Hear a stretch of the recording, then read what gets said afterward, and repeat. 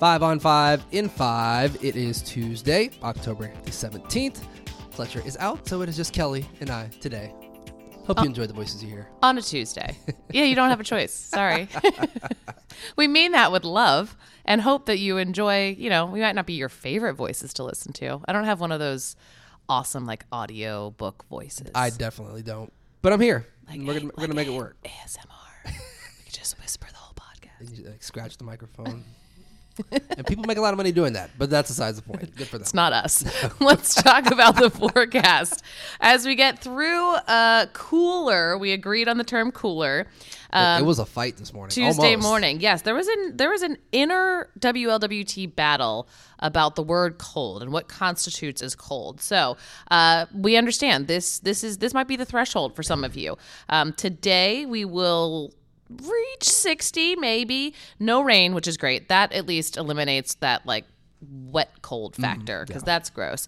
And then overnight, the cloud cover that's kind of lingered and made us all remember why fall can be a little rough as we get into winter starts to clear. But with that, the temperatures overnight drop pretty low. So we'll get into the 40s. But then tomorrow, that cloud cover clearing allows the sun to shine, high almost to the 70s, or just 70 rather, which is really nice. Good midweek warm-up sunshine. We all need that, I think, to carry us through. Those sunny days as we get into this season are vital. So that'll get us through the next couple days, and then the temperatures drop again as we hit the back end of the week, but we will cross that bridge when we come to it. Yes, we will. So enjoy tomorrow, and then we'll get into the weekend later. So let's get to our headlines. Got a lot of them per usual. The clock has started for 5 on 5 in 5. 5 stories on Channel 5 in 5 minutes. Our first story, and it's probably going to continue to be our top story for the foreseeable future until we get some kind of movement, and that's the Israel-Hamas war. President Biden is going to Israel. He's set to arrive there tomorrow on Wednesday. But right now, the number of Americans is killed so far has grown to 30, and at least 15 still missing. More than 1,400 people have died in Israel, 2,800 in Gaza. Israel is getting ready with tanks and planes on the border of Gaza, still urging people to move from the northern part of Gaza to the south.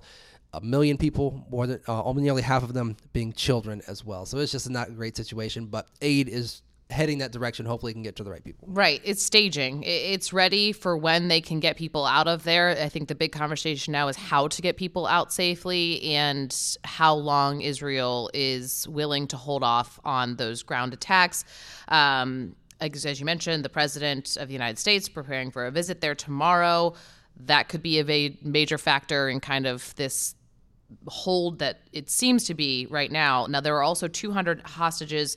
That's an estimated number still being held by Hamas. So that is a very large factor in this as well. Yeah, I know NBC News just aired a hostage video that Hamas aired, a young girl who was in front of a camera. So just chilling stuff to watch. Yeah, social media, it's very, we live in an interesting time. We talked about this when the Ukraine war started with Russia. We're in such a weird time where we can see these things happening, and there's unedited video, and it's out there, and it's a hard place to be. You need to be aware of what's going on in the world, but also remember you're allowed to take steps back if those things get hard to watch. Now, if you want to help, we know a lot of people want to. Matthew 25 Ministries taking donations, as well as Crossroads has made a donation already through Convoy of Hope. Again, they're just getting things prepared to help when they can help.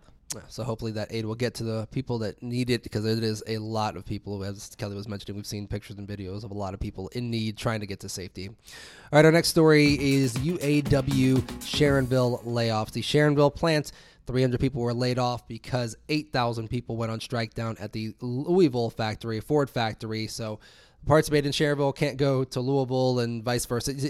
Nothing's working right now. So a bunch of people got laid off. More could come or more could go on strike. Todd Turner, the UAW Local 863 president, said, quoting him, "We gave up cost of living. We gave up wages. We gave up holidays. We gave up that they're just now starting to get this stuff back. We thought it was temporary to help the company, and it turned into a permanent one." So in total, more than 25,000 workers across the country have been striking for over a month in 20 states. We'll see what happens next in Sharonville and see if more people are laid off or if they just go on a full strike when they're asked to by the national UAW.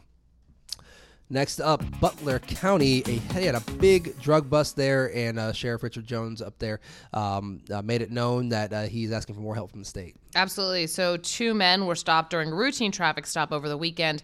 They had a fentanyl bust that had cartel connections worth an estimated $500,000. So those 2 people facing drug charges as well as trafficking and possession. They're currently under an immigration hold, so ICE detained both of them. And investigators say they were just pulled over. They started acting nervous, giving conflicting stories. The K-9 discovered the fentanyl in vacuum-sealed bags, and Sheriff Jones saying these are only a fraction of what's moving across the state's highways. So again, he's asking for more help from Governor Mike DeWine. I don't believe there's been a response to that just yet. Always good to see this stuff off the streets. So that's a step in the right direction. We will, of course, update you if we find out what is next for the 2 people who were arrested. Yes. Up next, RFK Jr., Robert F. Kennedy Jr. He is here in town, depending on when you listen to this podcast, but he's running as an independent now. He was running as a Democrat first, but decided to go the independent route, and he is going to let the people know who come to hear him speak today what his platform will be.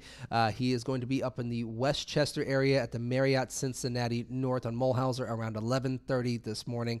So he is filed as a third-party candidate for the 2024 presidential election if you choose to go hear what he has to say. Also, on WLWT, NBC News is going to host the 3rd GOP debate. That'll happen on November 8th at 8 p.m. in Miami, so just a day after our election day here. You can tune into that here on WLWT. President Trump has already said that he's going to skip this one just like he skipped the first 2 as well. As far as who will be on stage, the GOP has not announced who has made the qualifications to be on stage for the 3rd debate. You'll already be in the mindset because you'll have voted or be following the elections from our local elections, so you'll be in that mindset. Yes, you'll hope you would have been done, but no, you've turned to 2024 not less than 24 hours later. All right, our final story. It is an Antler Alert, Kelly. This one stopped me this morning. Not in my car, but that's what they are warning about. So yes, we're talking about deer on the move. So temperatures dropping. It's darker earlier. The Kentucky transportation officials are issuing an Antler Alert for drivers. If you live anywhere within this area, Kentucky, Ohio, Indiana, Pennsylvania, all of the West Virginia, let's name them all. You know to be mindful of this, but sometimes it is good to hear the reminder. So about half of all deer-related crashes happen during these last few months of the year. No one wants to end the year this way. Last year, more than 3,000 highway crashes involved deer. Those were reported to police. So before you head out, officials just reminding, slow down immediately when you see a deer crossing the road. Don't swerve to avoid deer because, especially if you're on the highway, there's probably somebody nearby.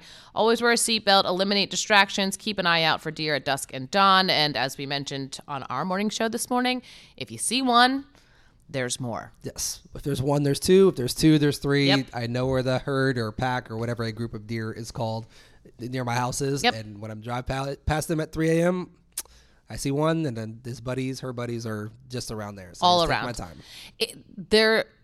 It's one of those things. It's not a rite of passage. We don't want it to be a rite of passage to have a deer, hit your car, you hit the deer, whatever, because sometimes they do run into cars. Yeah. Just try to take all the precautions. Phone down, extra mindful at dusk and dawn, just because they do tend to dart out around that time. Yeah, and you only wish they would actually cross at the deer crossing signs. That would be that's not how it so works. Nice. That would be so nice. They had a little dedicated path. Hey, right here. Right. All right, that's 5 on 5 in 5 for this Tuesday. That's Kelly. I'm Steven. We'll see you tomorrow on your Wednesday.